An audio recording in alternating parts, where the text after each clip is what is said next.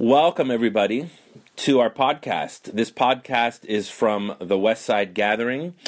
We are a church in the city of Montreal, in the province of Quebec. Thank you for listening in. We understand there are people that do listen to our podcast, obviously those who are part of our church, and then some from beyond our church. So thank you for taking some time to listen in. If you want more information about us, we'd encourage you to check out our website, westsidegathering.com, and you can find information about us there. You can also reach us there. You can find us on Facebook at Westside MTL. That'll be a place to find some news and information about us as well. Well, let me jump into today's message, and we're doing it a little bit differently today. It's kind of a two-part recording because we had somewhat of a technical glitch in our recording this last Sunday. So we're going to start off with this recording, and then it's going to be edited and transitioned into the rest of the message that was recorded last Sunday. Let me start off with a question. Tell me if this has ever happened to you. You have like a 3 or 4 o'clock appointment, and you're either working or trying to get some stuff done as the appointment is getting close, and the time is coming close. 3 o'clock is getting close, and you try and squeeze in every moment possible to get a little bit more done. If you're at home, maybe you're trying to get a load of washing or trying to prepare a meal or get something done there. If you're at the office or working, maybe you're trying to squeeze in one more email, one more phone call, one more task. And 2:30 comes around and 2:45 comes around. And you're thinking, well, I'm only 10 minutes away. I can make it. So 2:50 comes around and you think, I got it. I'm going to get in the car and get going. But then you hit the boulevard, and you hit every light, and every light's red, and there's an accident. And now, not only have you missed what has happened, you now are 10, 15, 20 minutes late to your appointment. And so, I don't know about you, but this has happened to me many times. And ultimately, what's going on here is this. You have cheated on your 3 o'clock appointment. Whether for me it's been something that I needed to do for my kids, or an appointment with my wife, or getting home on time for supper, or even another meeting, what I've ultimately done is this. I've undervalued one thing over another. I have undervalued my next appointment over some task I was working on. And today I want to apply this thought to our relationships, or more specifically, our marital status, whether we're married or we're single. Now, I have this hunch, think about this, I have this hunch that many of us have cheated on our marriage. And what I'm going to talk about later is also how we've cheated on our singleness. Now, I know you're freaking out for a moment. You're thinking, I've never cheated on my marriage. I've been faithful to my spouse. And how can I even cheat on my singleness? Well, it happens when we undervalue one thing over another. Maybe you've said, I got to get home to meet up with my spouse. And you work late, knowing that they were waiting for you. You could have finished, but you thought, I'm going to squeeze something else in. Maybe you have a couple of meetings already, a couple of nights already busy, and this fourth night, you're already busy 3, and you get asked to do something on a fourth night, and you say yes, knowing that you're taking time away maybe from your family. Maybe it's financial. You've spent money on your ambition, on entertainment, without realizing you've cut money from your relationships, from your home budget, from some other priority you have. You've undervalued one thing over another. Maybe a completely unrelated sense. You said yes to the donut, but skipped the gym, right? And so you've undervalued the gym over the donut without even thinking. See, the kind of cheating I'm talking about doesn't necessarily sound so immoral, because it's not always about an affair or something negative like that, or crucial like that. Sometimes we just cheat by undervaluing one thing over another. We feel torn because most of us, I would bet, feel called to the relationships in our lives, whether married or single, to our spouses if we're married, to our family, friends if we're single. So I want you to think about this phrase. It's very important. Think about this phrase. I want you to view your relational status as your vocational status. Your relational status as your vocational status. Now, just a little reminder here. The word vocation comes from the word vocate. In Latin, it's the word vocare, which means to call out, to be called, or to call something into being. In other words, I want you to view your relationships, or consider viewing your relationships as a calling. As a calling. And here's the thing. We've been in this series called Image Bearers, and we've been looking at the first 2 chapters of Genesis and other parts of the Scriptures that are helping us understand that we have been created, as it says in Genesis 1, in the image of God. In His image and likeness, we've been created. And I want to connect that truth about who we are as human beings to our marriage or to our singleness. So to do that, I want us to look at Matthew chapter 19, verse 1 to 12. Matthew 19, verse 1 to 12. Let's read it together. When Jesus had finished saying these things, he left Galilee and went into the region of Judea to the other side of the Jordan. Large crowds followed him, and he healed them there. Some Pharisees came to him to test him. They asked, "Is it lawful for a man to divorce his wife for any and every reason?" "Haven't you read," he replied, "that at the beginning the Creator made them male and female, and said, for this reason a man will leave his father and mother and be united to his wife, and the two will become one flesh. So they are no longer two, but one flesh. Therefore, what God has joined together, let no one separate." "Why then," they asked, "did Moses command a man to give his wife a certificate of divorce and send her away?" Jesus replied, "Moses permitted you to divorce your wives because your hearts were hard. But it was not this way from the beginning. I tell you that anyone who divorces his wife except for sexual immorality and marries another woman commits adultery."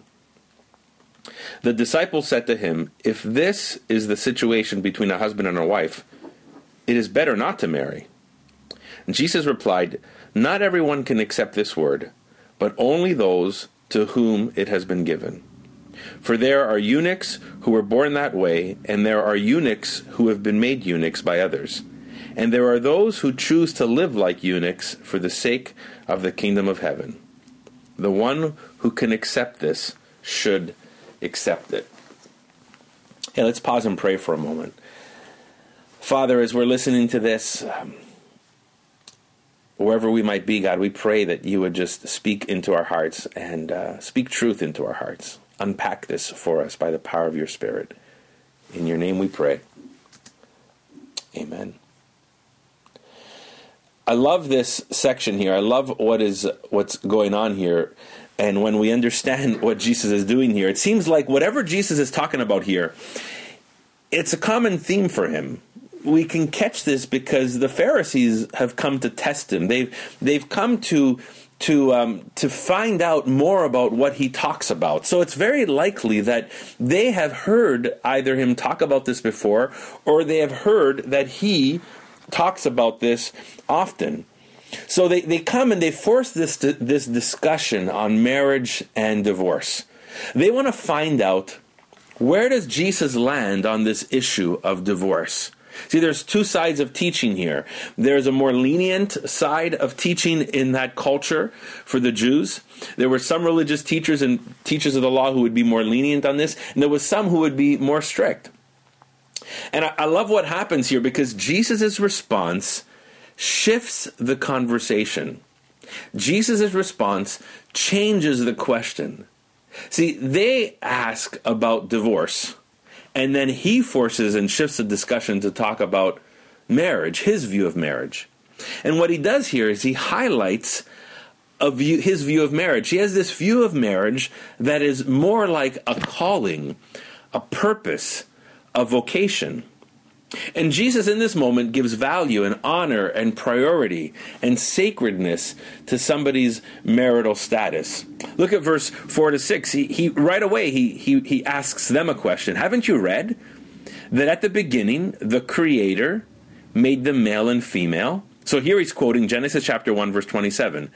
That God has created them in his image, male and female, he created them. Then Jesus continues, and he connects Genesis 2, verse 24, and he says, and said, for this reason, a man will leave his father and mother and be united with his wife, and the two will become one flesh.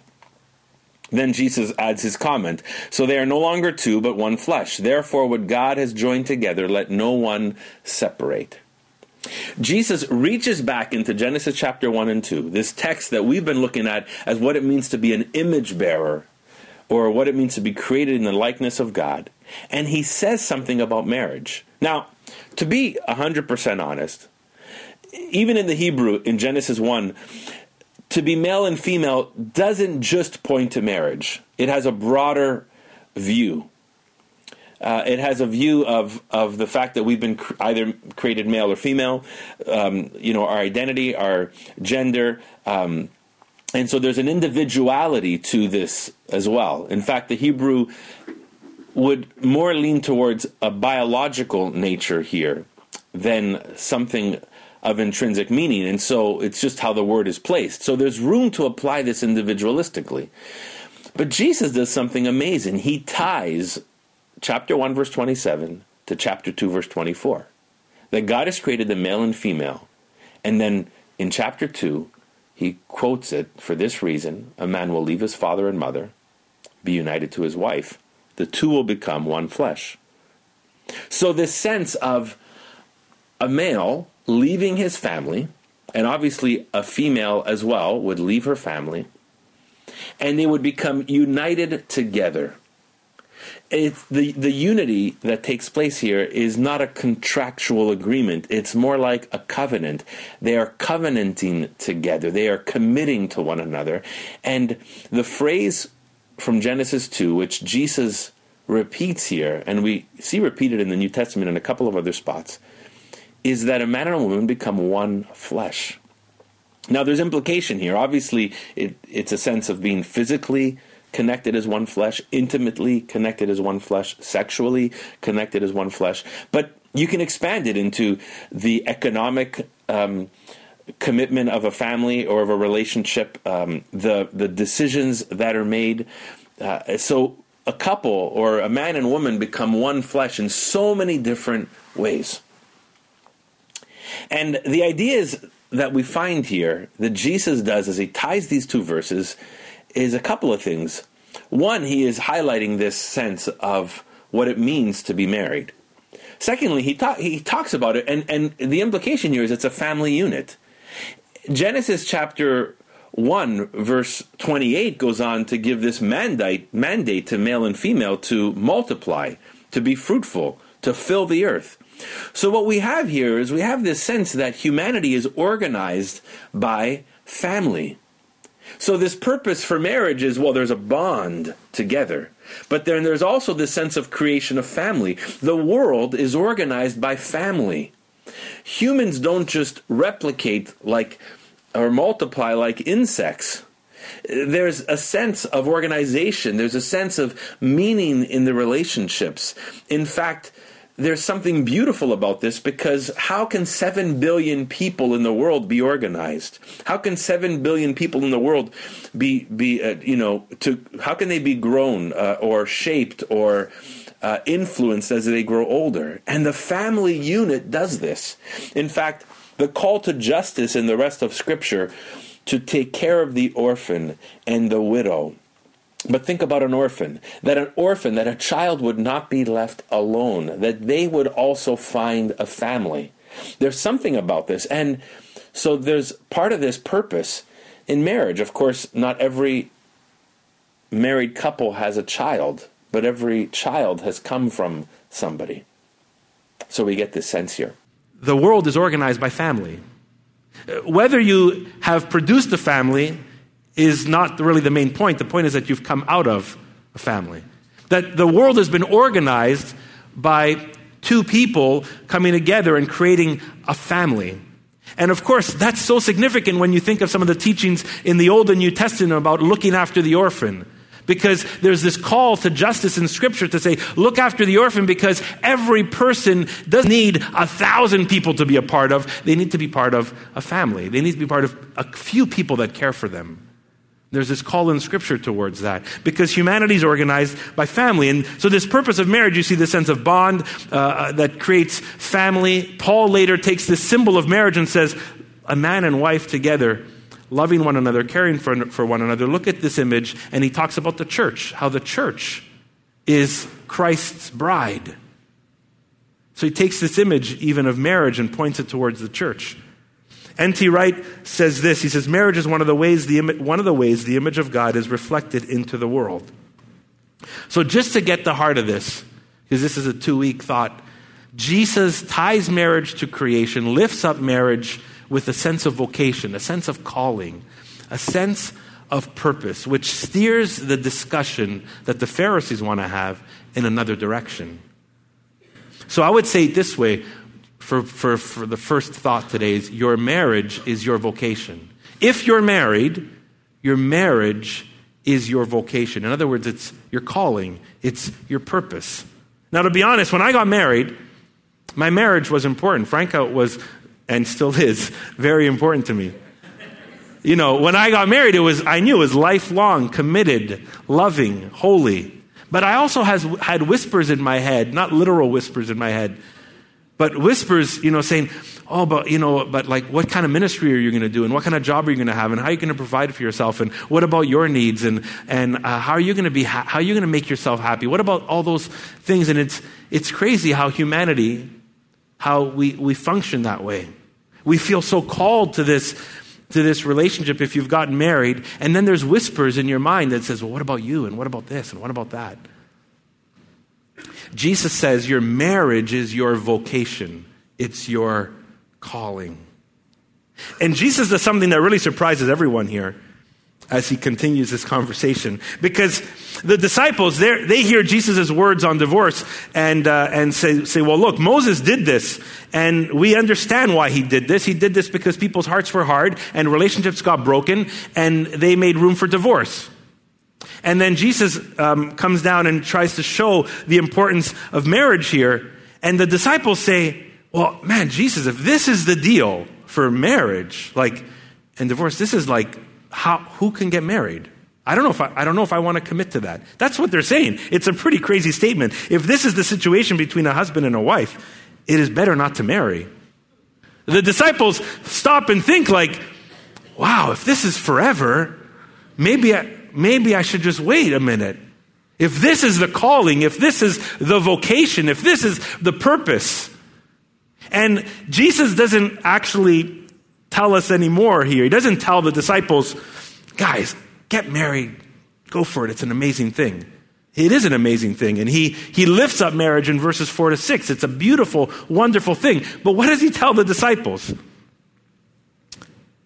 He says, if you want, you can stay single.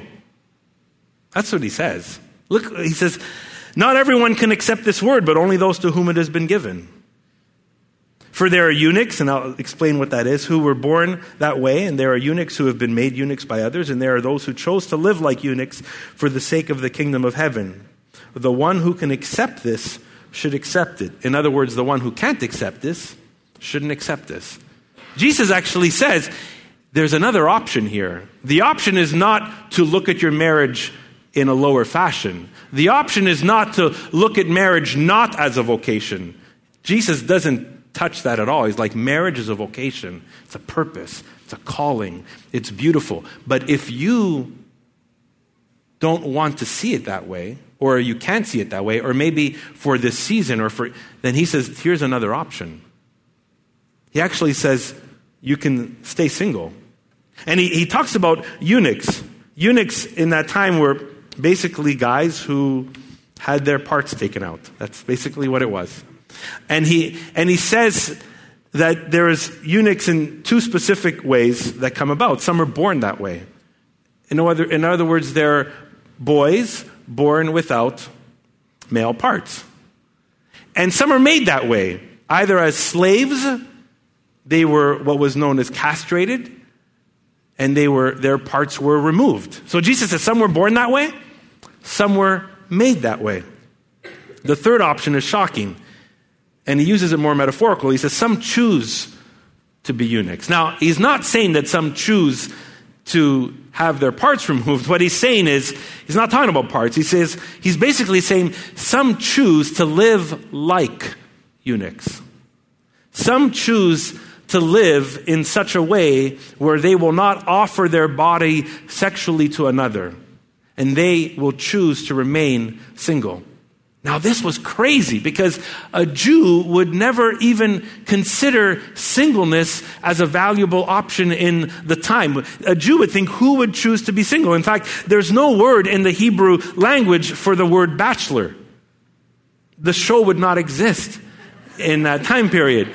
And so there's no word to actually describe what it means to be a bachelor because it rarely ever existed. And if it did exist, it did, but it wasn't a common thing or something that people necessarily looked towards. So there was no vision for a healthy life as a single person for a Jew. Jewish history, culture, Old Testament teaching provided no real place for an intentional single person. See, because in a Jewish mindset, in a Old Testament biblical mindset, your faith, your life, your family was tied to your nation, to Israel. It was very ethnic. So how did the Jewish people grow?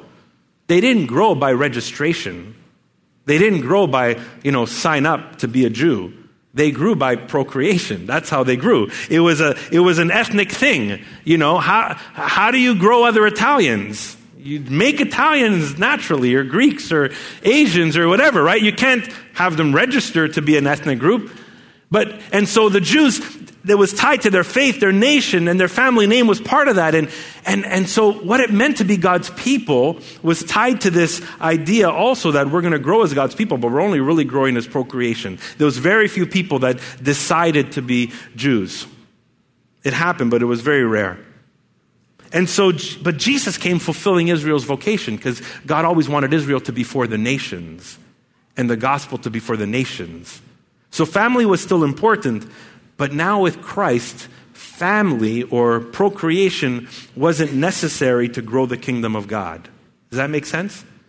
You didn't have to have kids to grow God's family. People could choose through Christ to be part of God's family. And Paul goes through that in Romans 9-12, and we read it in Galatians. This beautiful openness that anybody who comes to Christ becomes part of God's family. So maybe think about it this way. Where Israel once grew by procreation, the church now grows by proclamation.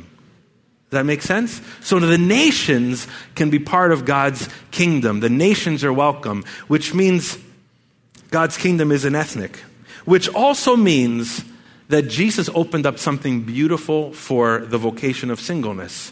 Once viewed as maybe second best, once viewed as something, because think about the word eunuch in that culture. Jesus uses it 3 times in this text.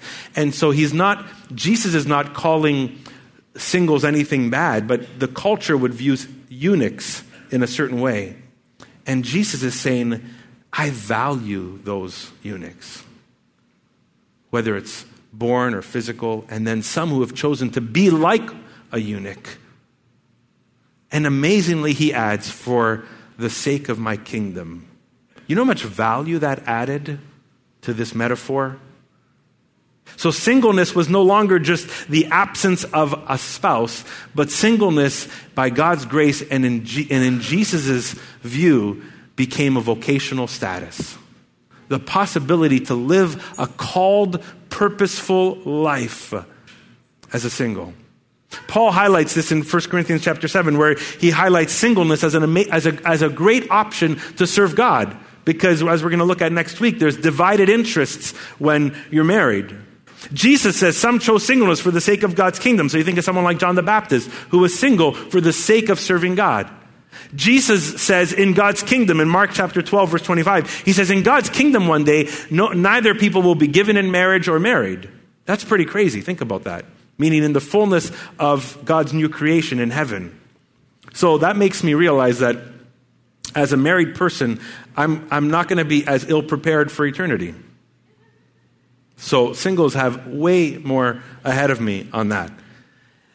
But let me just say something here. See, this is the beautiful thing of what Jesus does here and what we see of what it means to be created in God's image, that our relational status is our vocation.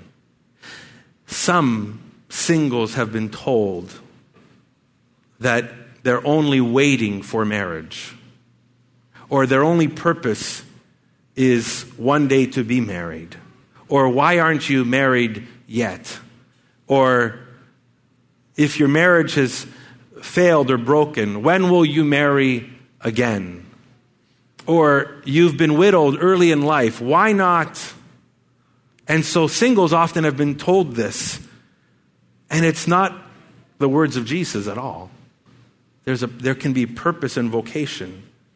And some singles have been told, you know what, you got so much time on your hands, I think you should do a whole lot extra for everybody else, almost abusing their time. And I want to say, your singleness, if you're single, and our message to singles is your singleness is part of what it means to bear God's image. That getting married isn't a step towards, now I'm fully in God's image. No. Now we know singleness can be a choice. Singleness can be a sense of calling for life. Singleness can be a season where people genuinely do say, I would like to get married, but right now I am single. Singleness can be a situation where that it falls upon you. You were married and now you're not. So there's a variety of different ways that people are single. But I think what's here and what Jesus is getting at is your singleness is your vocation at the moment, whether it's forever or for a season. And even in marriage, our vocation as married people is forever committed to. But sometimes we know that something has happened. Either someone has been widowed or a marriage has broken down. But I would reverse it. So for married couples, it's like, yes, I'm getting married for life. But we know that sometimes something takes place and someone finds himself a single.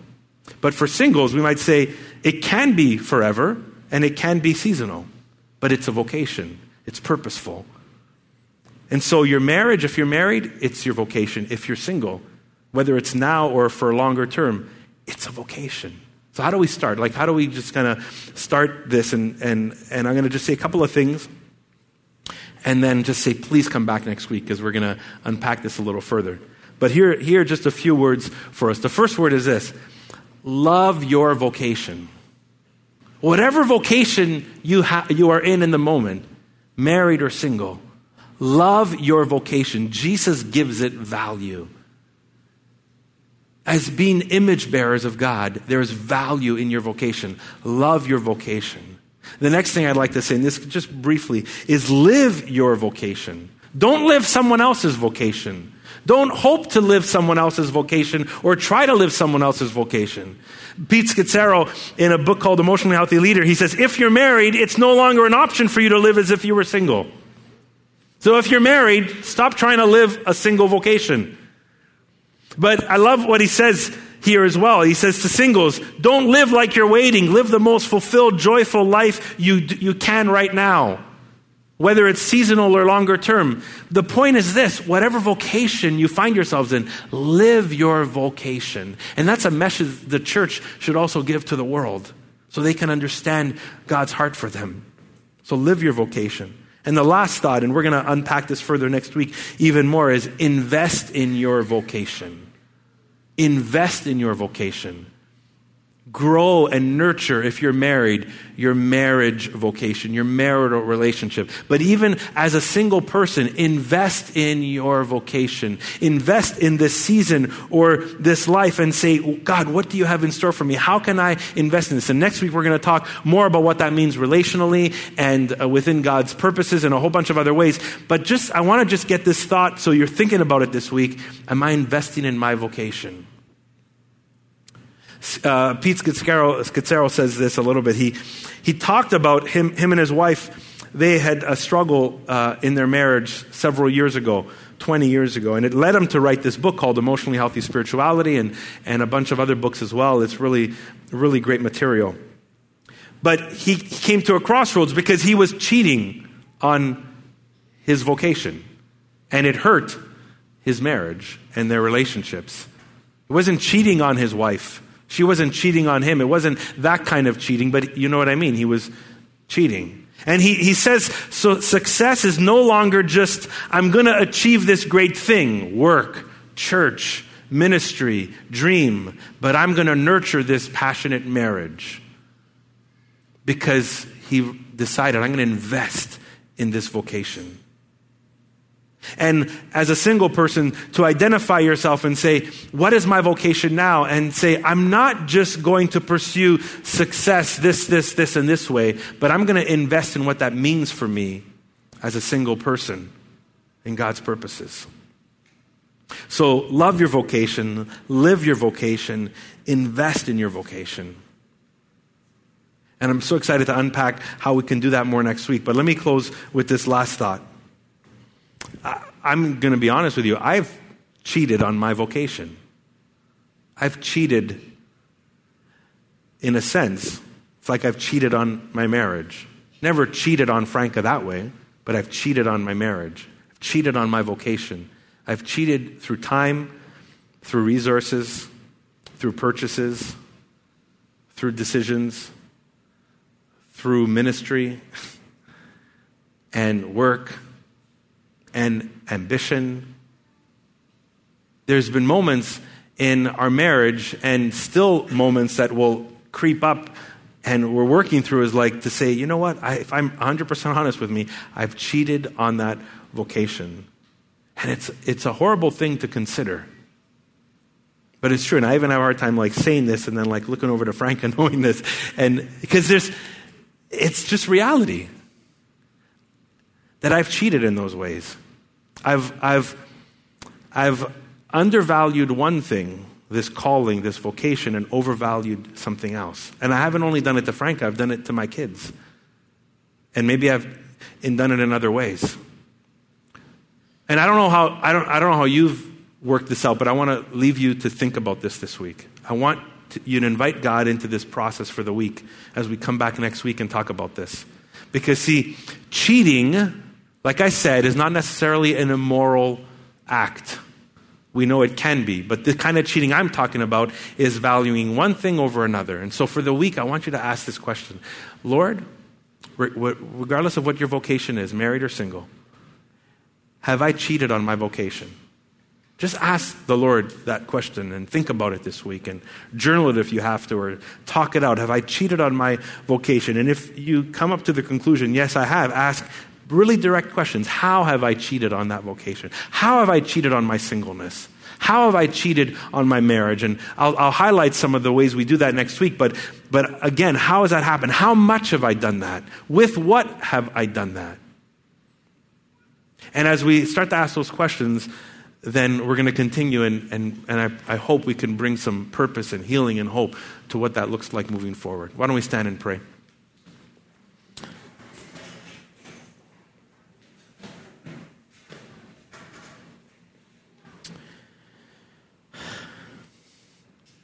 Maybe some of you, even like me, just need a moment to acknowledge that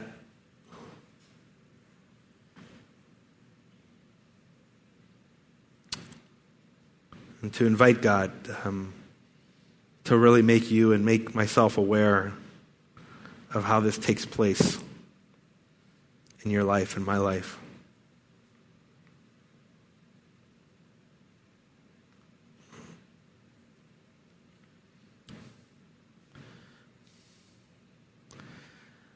Father, we're so grateful for how your love and design surprises us.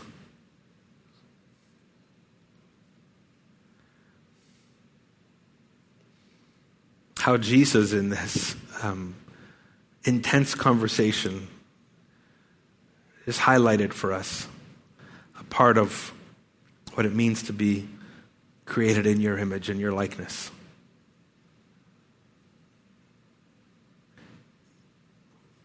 Whether it's in our marriage or our singleness, thank you how your love has been demonstrated even in this to bring value and purpose and attention to this calling. So we invite you, Lord, as we reflect on this week, may we begin to know more deeply our vocation.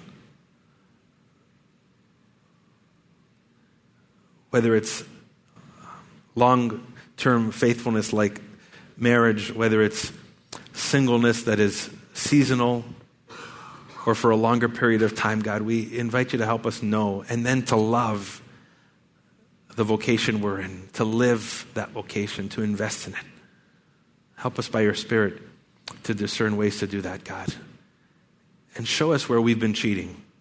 We just come openly and bare before you in a mode of confession. Lord, show us that, because we long to be aware, because we know you have so much more in store for us.